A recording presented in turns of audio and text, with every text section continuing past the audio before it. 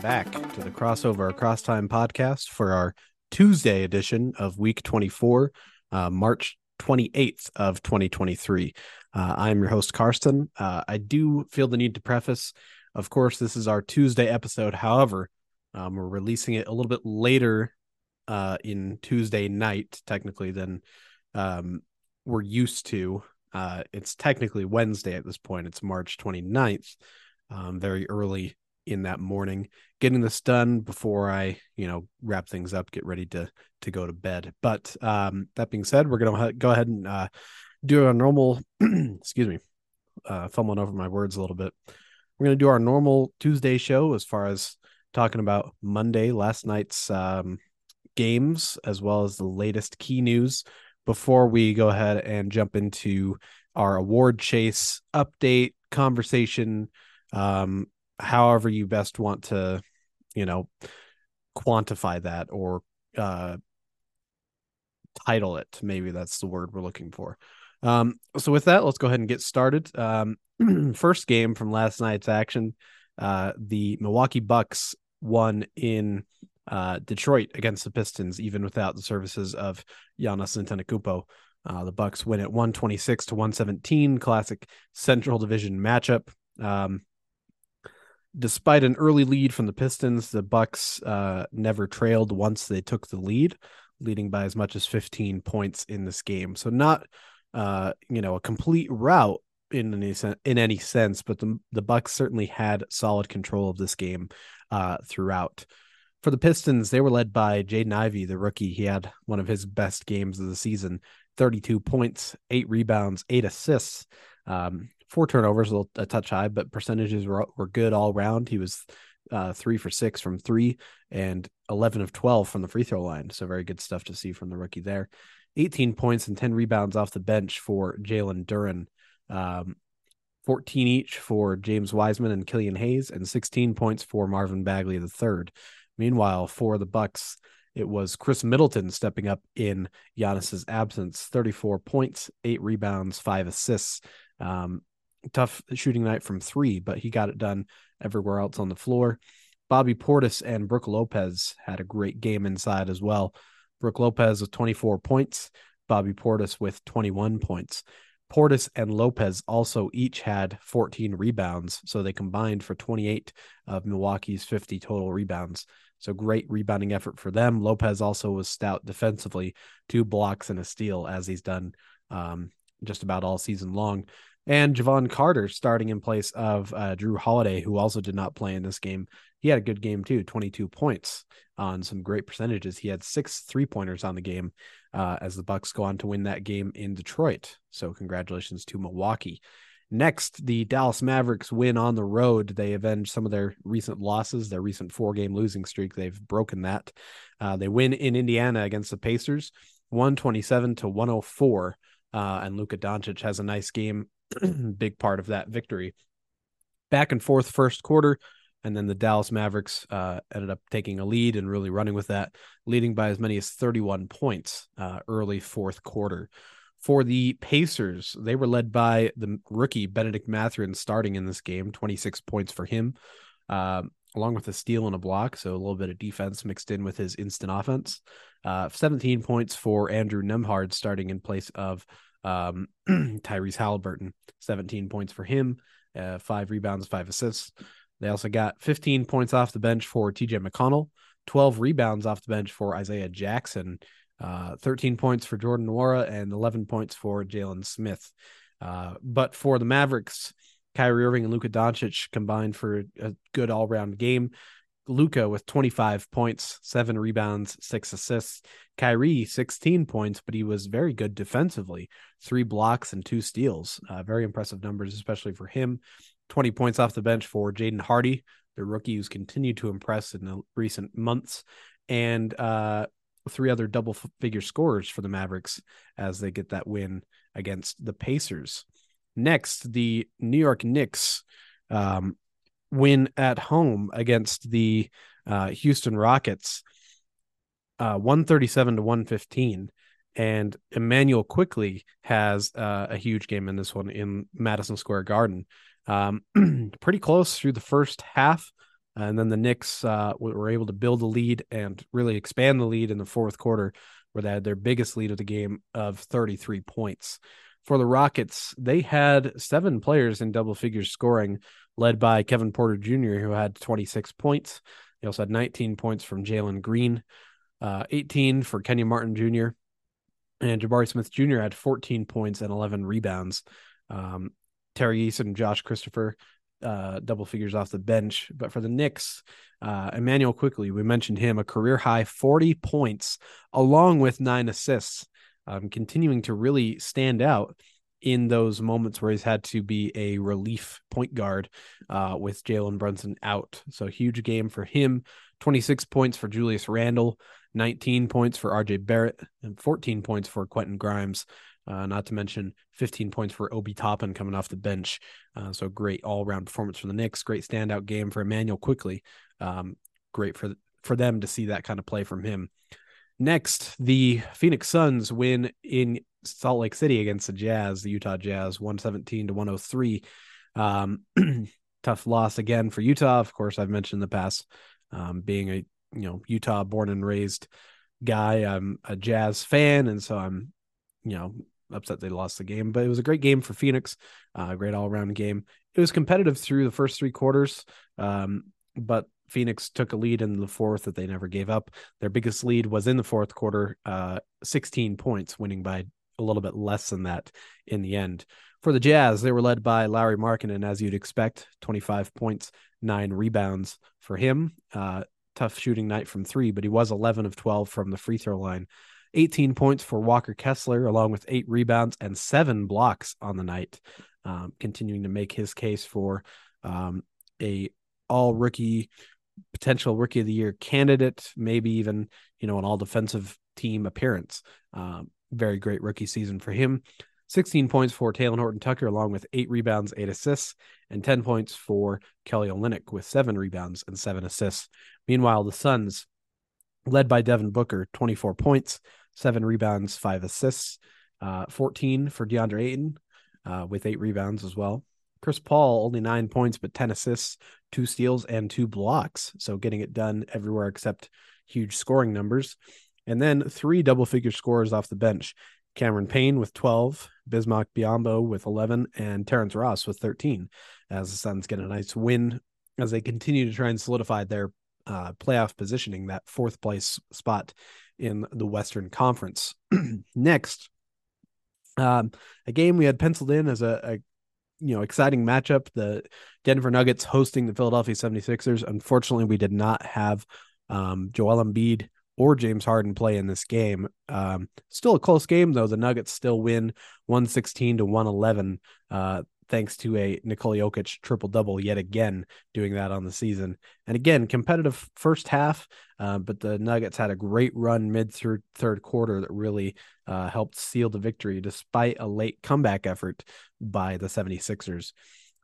For those 76ers, in the absence of Harden and Embiid, they were led by Tyrese Maxey, 29 points, 5 assists, 4 rebounds, along with 3 steals, showing you a bit of defensive prowess along with the scoring. 16 points each for both Paul Reed and Tobias Harris. Reed getting some nice minutes in lieu of Joel Embiid. Dwayne Dedman starting at center, though. And then 14 points for Jalen McDaniels. Then for the Denver Nuggets, Jokic, we already talked about him having a triple-double, 25 points, 17 rebounds, and 12 assists, along with 2 blocks as well. Jamal Murray, 19 points, Michael Porter Jr., 15 points, and Aaron Gordon, 12. Plus, Bruce Brown's 18 points coming off the bench. So great all-around game. Nuggets doing what they needed to in the absence of the Sixers star players to be able to get that victory, and a very nice victory in their wrapping up the season, looking towards the playoffs. It's a different Sixers team than you would anticipate playing if that was a possible finals matchup. But still a nice win for them to have. Next, the New Orleans Pelicans win in Portland against the Trailblazers, 124-90. Really tough night for Portland. They had a brief early lead, first few minutes of the game, but New Orleans steadily built the lead throughout the game. Early first quarter that they got leading by as much as 36 points in this one. A very strong game for them all round. For the Trailblazers, they were led by Keon Johnson, actually, off the bench. He had 20 points and good shooting percentages all around. He also had 6 assists and 3 rebounds. So a nice game for him. The Trailblazers were, of course, without Anthony Simons, Damian Lillard, of course, and Yusuf Nurkic. So 3, and Jeremy Grant. So 4 of their best players they were without. So that was certainly a factor. So yeah, Keon Johnson stepping up off the bench. Kevin Knox, a second off the bench with 15 points, had a good game too. 12 points each for Shaedon Sharpe and Drew Eubanks in that starting lineup, and then 11 for Cam Reddish, who was also off the bench. For the Pelicans, Brandon Ingram continues to do what he did last week, stepping up, leading the Pelicans to victories. 29 points, 6 rebounds, and 4 assists for him on the game. 17 points for CJ McCollum, 16 for Trey Murphy III, 10 points, 21 rebounds for Jonas Valanciunas, along with 2 blocks. Incredible inside game for him. And they also got 10 points off the bench for Josh Richardson. So a great win for the Pelicans. Again, Brandon Ingram, last week's MVP, continuing to step up for the Pelicans. Next, the Sacramento Kings, unfortunately, were not able to cash in their playoff clinching scenario last night, losing at home to the Minnesota Timberwolves 119-115. The Kings, of course, still have plenty of opportunities to clinch that playoff spot officially. They just didn't get it done officially last night. And yeah, great game for the Timberwolves to be able to do that. It was close throughout. Timberwolves got an early lead. It was back and forth in the third quarter. There were 22 total lead changes in this game, which is pretty crazy. But then, yeah, Minnesota getting it done in the fourth quarter to seal the victory. For the Sacramento Kings, it was De'Aaron Fox and Domantas Sabonis leading the way, as you'd expect. 29 points for De'Aaron Fox, 24 points, 10 rebounds for Domantas Sabonis, 19 points for Harrison Barnes, and 13 points for Kevin Huerter. They also got 12 points off the bench from Malik Monk and 11 rebounds off the bench from Trey Lyles. For the Timberwolves, though, 7 players in double figures, led by Jaden McDaniels, 20 points. Karl-Anthony Towns resting this game, starting alongside Kyle Anderson, Rudy Gobert in that front court. 18 points off the bench for Naz Reid. He's continued to be very impressive off the bench for the Timberwolves. 16 each for Rudy Gobert and Mike Conley. Gobert also added 16 rebounds and 2 blocks. 17 points and 7 assists for Anthony Edwards, and 15 points, 11 assists for Kyle Anderson, as the Timberwolves get a very nice victory as they look to solidify their own play-in and maybe even playoff type position. And finally, the LA Clippers win at home against the Chicago Bulls, 124-112, and Kawhi among a lot of great scoring efforts from Clippers players in this game. Close first half, like a lot of these games. The team that won the game was able to take a big step in that second half and really go out to a big lead to kind of seal the game. For Chicago, they were led by Zach LaVine, DeMar DeRozan, and Nikola Vucevic, as you'd expect, all 3 of them with 20 or more points. LaVine with 23 to lead them. DeMar DeRozan also with 7 assists, 5 rebounds, and 2 steals. So very nice all-around game for him. Patrick Williams starting alongside them, 16 points, a steal and a block as well. Patrick Beverley, not a ton of other stats outside of the 2 steals and the block, but he got those defensive plays, defensive moments. And then 11 points off the bench for Andre Drummond, along with 8 rebounds. Then for the Clippers, 7 players in double figures scoring, and they had a trio of 20-point scorers as well. Kawhi Leonard, Nick Batum, and Eric Gordon. Batum, the leading scorer with 24 points, Leonard and Gordon with 22 points each. They also got 13 off the bench for Bones Highland, and Russell Westbrook with 12 points and 10 assists to lead the Clippers effort alongside Kawhi Leonard. And that is the last of our games from Monday night's action that we've just summarized for you. It was a very interesting slate of games, and I've already seen, of course, we've had Tuesday's games. I think we have some interesting things to talk about for tomorrow's game summaries as well. So definitely stay tuned for that. In the meantime, let's go ahead and shift gears into our key news. And we really don't have a ton of items to talk about here. We have some interesting ones, though. firstly, this is a big announcement. The Naismith Basketball Hall of Fame class officially announced those lucky few that have been selected as inductees for the class of 2023. Of course, finalists were announced pretty recently, and it was a pretty star-studded list. We knew that a lot of those guys were, a lot of those people were likely to be first ballot Hall of Famers, and much of that has come true. So the names that are going to be officially announced actually a little bit later, I believe within the next couple weeks they'll make an official announcement, although this is pretty official. But those that have been selected are Dwayne Wade, Dirk Nowitzki, Greg Popovich, Pau Gasol, Tony Parker, and Becky Hammon. Of course, he played in the WNBA, but also coached with the San Antonio Spurs organization and has been part of their organization for a while. So certainly all of them well deserving, and it's again a very star-studded class. Multiple champions, MVPs, all-time great coaching, international greatness. There's multiple layers of how fantastic this Hall of Fame class will be. And so congratulations to all those. We'll congratulate them again once it's a little bit even more official. But certainly no surprise to see any of those names being inducted into the Basketball Hall of Fame. So congratulations to them. Next, for the Phoenix Suns, this is something they've been anticipating for a while. Kevin Durant, who's been out with that ankle injury for a few weeks now, he is set to return on Wednesday at home versus the Minnesota Timberwolves. It was unfortunate because it was actually during the process of warming up for what was going to be his home debut that he injured that ankle and has had to sit out the last few weeks. So now he should hopefully have that chance finally, something that should have hopefully been taken care of, a few weeks ago, barring this injury. He now has a chance to actually make his home debut. The Suns fans, I'm sure, are going to be extra eager, even especially after having to wait for so long. They're going to be eager to cheer him on. They're getting him back in a good spot where they're going to be going into the playoffs with some pretty decent positioning. Not as great as maybe they'd like, but they should be, ideally for them, a top 4 kind of seed, which would guarantee them first round home court advantage. So that would still be a decent playoff position. So that's good news for them.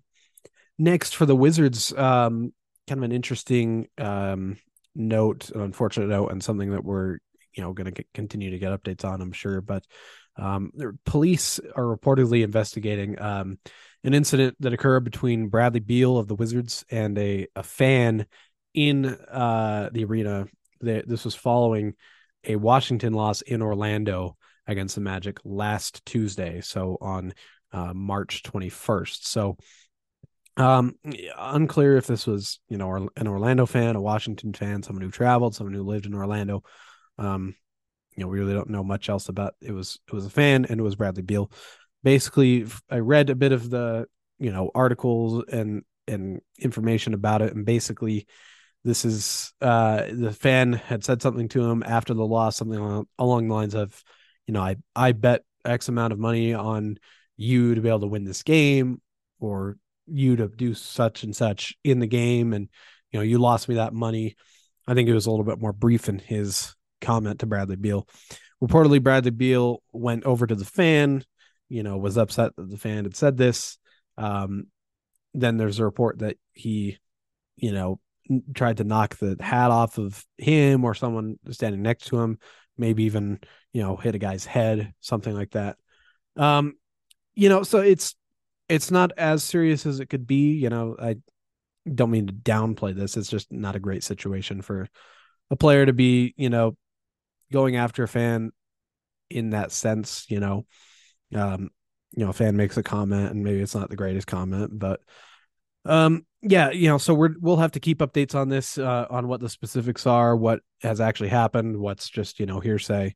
At the very least, we know for certain that Bradley Beal had an interaction with a fan, whether that was simply just talking with a fan or whether that was actually, a case of battery, as they're saying, like a minor case of that.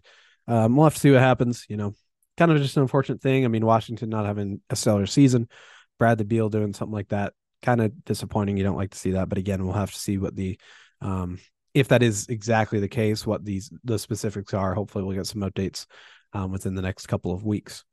Um, Finally, some players who have been out. Updates on that. Firstly, I think we did kind of update this previously, as far as it might have been a little bit less official. But the Brooklyn Nets are officially shutting down Ben Simmons for the remainder of the season. They're not going to be playing him for the last few weeks, and going into the playoffs, as he works on recovering from, I believe it was a back injury of some sort. So we wish him the best in recovering from that. Finally, for the Golden State Warriors, Coach Steve Kerr has commented on the fact that he is hopeful Andrew Wiggins will return to play for the Warriors this season. Mainly at this point, going into a playoff situation, only about a week and a half left in the regular season. Andrew Wiggins not really dealing with an injury of any sort. He's been listed as out for quite some time with personal reasons. And that's really all the information that's been given us. And, that's fair, honestly, as, the media in general, and then a lot of the fans, like to speculate, or they want to be updated on exactly what's going on with the player. But if it's something, it's personal, it's family or close friends, something with that, we don't know the specifics, and we don't need to be privy to those specifics. If it's serious enough to keep him from his profession and from playing with the team for, a couple of months at a time, then, we just need to do our best to honor that, honor his requests, be, respectful of whatever's going on in his personal life, not pry or anything, just, understand that. And then hopefully he's able to return, and hopefully whatever that situation is that it's able to come to a positive resolution, and he can return to play. So that's the update as far as that goes. So no timetable on him being able to return for the regular season and or the playoffs.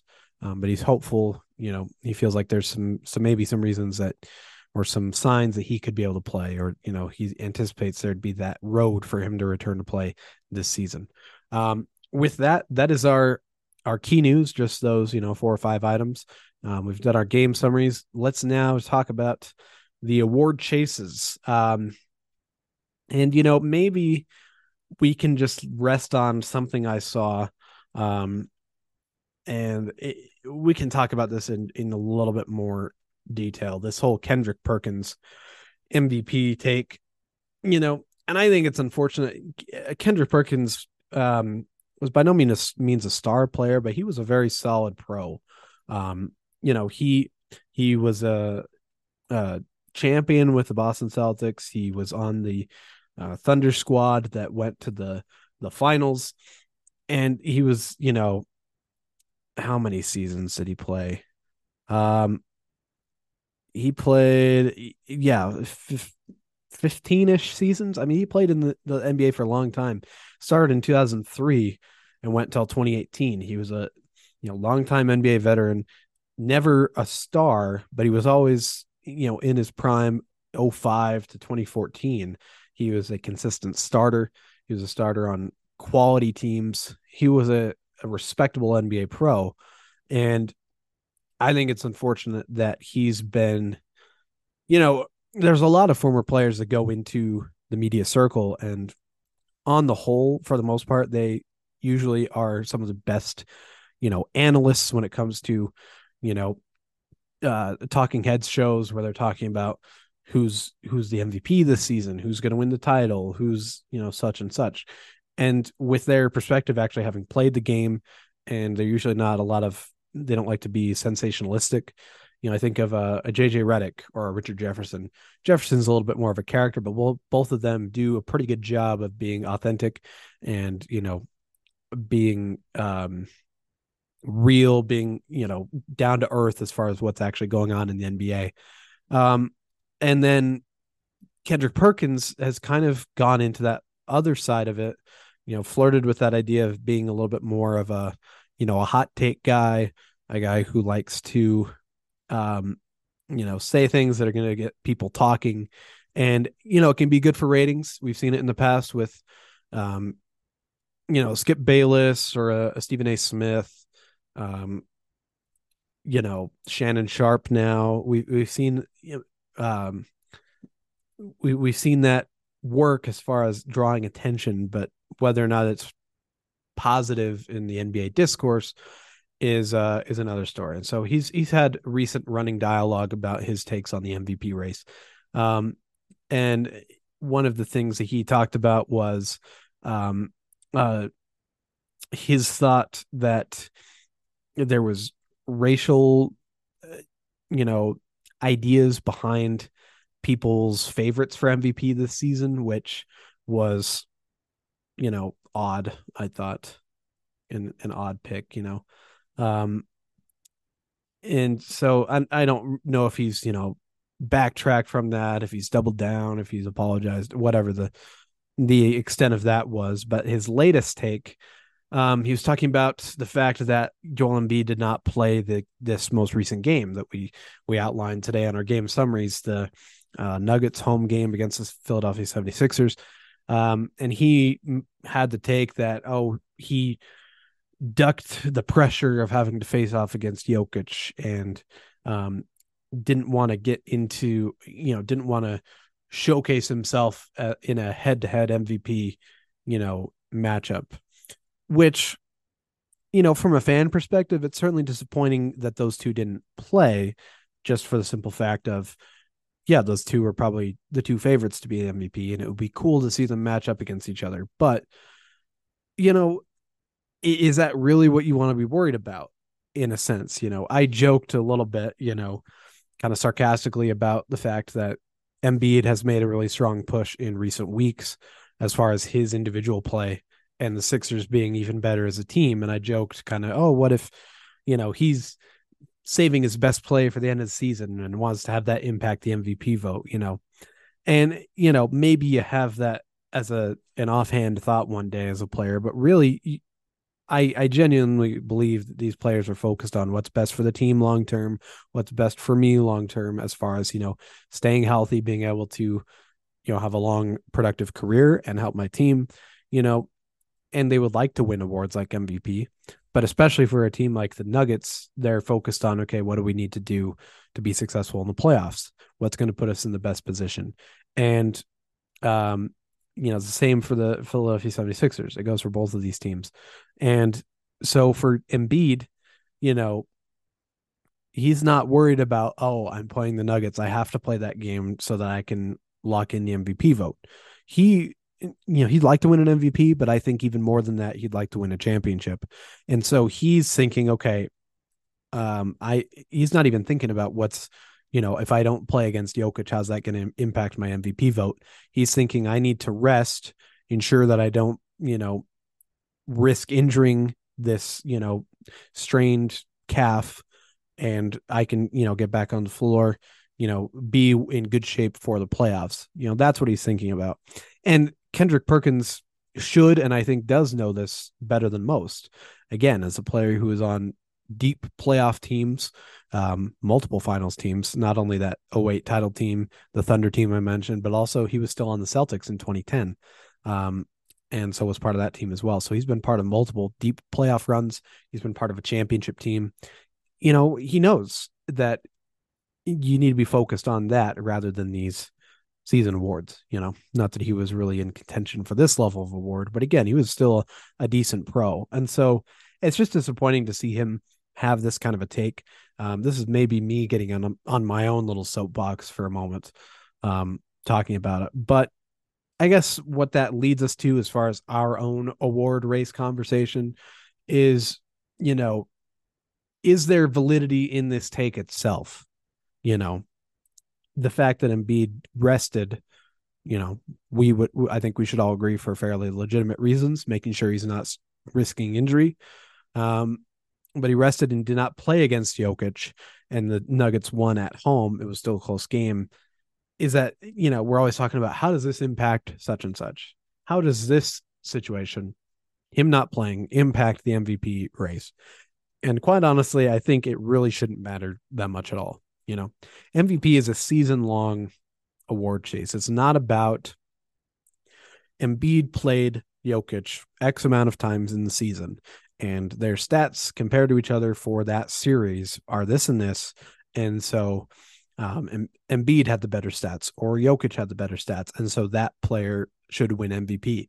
You know, sometimes those things are nice to see, X player having a good game against X player and both are in the against Y player and both are in the MVP mix, but it's about season long performance. And there's a mix of team success.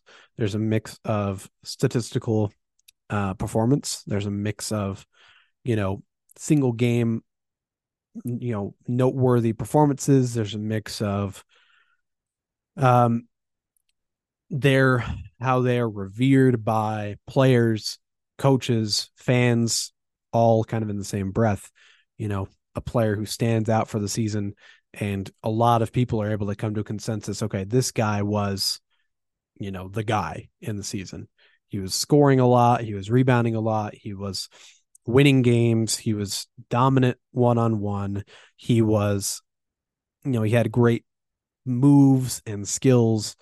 It's a combination of all of those things. Boiling it down to one single game where a guy didn't play in a game that happened to be against a team with another player in that caliber, it's a little disappointing for the short term as a fan perspective, but it shouldn't be the, end all be all of the MVP mix. That's really my takeaway, and it's kind of, it's not really a hot take for me to say that. I'd say it's pretty, middle of the road, pretty reasonable. But again, I think that's kind of the better way to go if you want to be real to the game is, what feels right and what's sensible. And so that's my take on it. If we want to talk at this point in the season, with a week and a half to go, who is on top of that matchup? It seems like Embiid and Jokic have kind of been narrowed down by a lot of the media at this point to the two favorites for the MVP. And I don't think that's necessarily wrong. I think that there's two or three other guys that really should be in that conversation at the very least.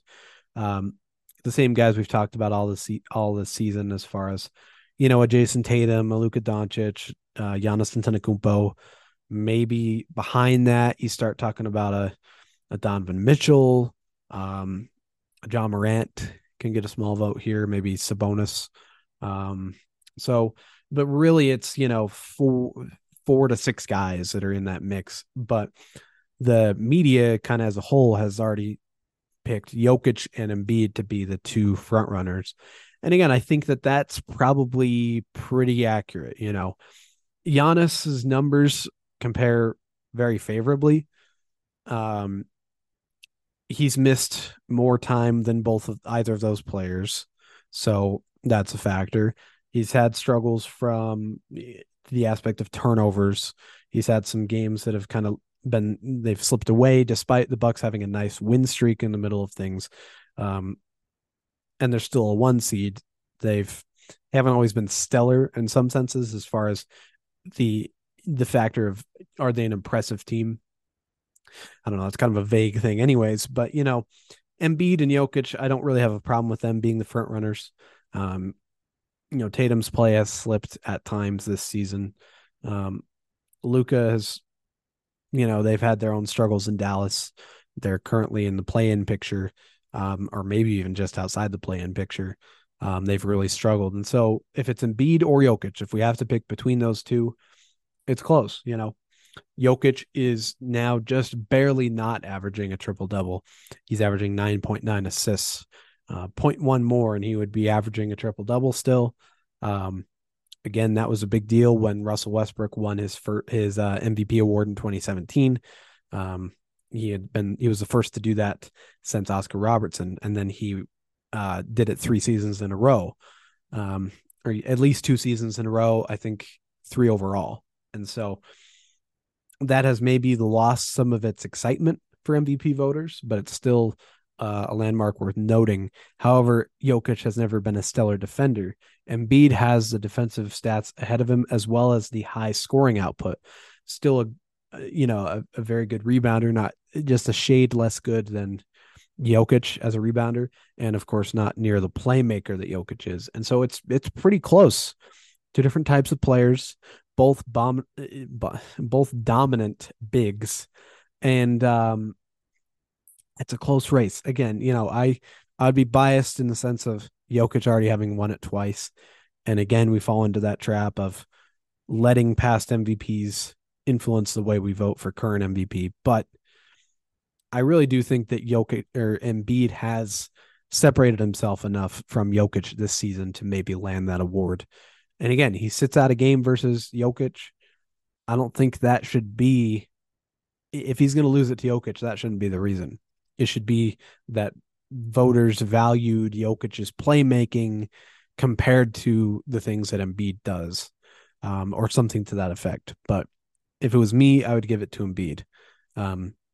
And again, that was kind of a long-winded, long-winding road going down the conversation of the media talk, the Kendrick Perkins takes, and the MVP race as a whole. But I think we got there. And that kind of flushes out a little bit more of our award race conversation. Outside of MVP, I'm not sure I really have much more to talk about with some of these other award chases. I think we'll have probably a bit more structured way. We'll talk about it on next week's show, in which we'll discuss the award races. We'll have some structure. We'll have, something new to talk about there. But for now, that's maybe my take on those top two in the MVP race. Defensive Player of the Year, I'd still say, Jaren Jackson Jr., Brook Lopez, maybe Nick Claxton. Those are some of your top names there. Rookie of the Year is still pretty well handled by Paolo Banchero, but guys like Walker Kessler and Keegan Murray, Jaden Ivey, they've stepped up. Jabari Smith Jr.'s had some nice games recently. Jalen Williams, that's Len Williams, has been a standout for Oklahoma City as well. So they've started to elevate themselves, and they've shortened the gap between them and Banchero, but I still say Banchero's in the lead. Mathurin as well, should include him in that mix. Sixth man of the year, that's still a pretty interesting one. Brogdon is probably a pretty safe pick. Malik Monk could be in that conversation. Christian Wood, some of those other guys. And then most improved, Shai Gilgeous-Alexander, Larry Markkinen, maybe even Jalen Brunson. Some of those types of guys would be kind of in the mix there. So those are the general takes there. And a lot of that's the same as what we've talked about. Maybe some other names have started to make cases lately, but that's really the on the whole update for our award races. And that's a much longer in-depth conversation about the MVP race and the discourse around the MVP race than maybe I anticipated, but there you go. I think we've, got a little bit more of a some meat added to the show as a whole for today. With that, let's go ahead and move into our, the end of our show here. We'll first do our This Day in History fact for you. This day in history, we're going back to 1990, not too far, but March 28th of 1990, Chicago's very own Michael Jordan scored a regular season career high 69 points during the Chicago Bulls 117-113 road win at Cleveland against the Cavaliers. Of course, Michael Jordan in the first half of his career, before his first retirement, made it a routine of upsetting the Cavaliers' hopes. That was a team that was a playoff hopeful. They were a playoff contender at that time, maybe even trying to make conference finals, even NBA finals. They had a solid team in Cleveland, and Chicago thoroughly derailed those efforts pretty much every time. And Chicago, Michael Jordan specifically had incredible games against the Cavs. He had this was his highest single game total in his career, points in a game. So you got to note that. I mean, I think there were some good facts all around for that day in history, but that one specifically, when you're talking about maybe the greatest player of all time and his best scoring game, you got to talk about that when you can. So there you go. But yeah, Cleveland had some good teams, but of course, Michael Jordan just outmatched them in those moments. With that takes care of the rest of our show. Thank you all again for listening. We really appreciate you tuning into the show. If you want to check out our Instagram page, that's Crossover Across Time, all one word on Instagram. We share content from the show itself. We also share content from across the NBA. So it's a great, all-inclusive kind of place, along with the podcast itself, to stay up to date on the NBA and what's going on this season. On tomorrow's show, I need to talk to Justin about this. I'll be honest, I have not had a chance to get in touch with him, but I might be doing this earlier in the day due to personal scheduling things I have going on later Wednesday night. And so we might not be able to coordinate schedules, Justin and I, to have Justin on the podcast tomorrow. But regardless of those scheduling issues, I'm just saying that so you're aware of it. But regardless, on Wednesday's show, we'll do our game summaries, our key news, and then we'll jump into our, playoff picture conversation. We'll have, plenty more to talk about there, along with our weekly predictions. And that kind of goes along with our normal Wednesday show. So definitely tune into that. Thank you again for listening, and we'll be back with you on tomorrow's show.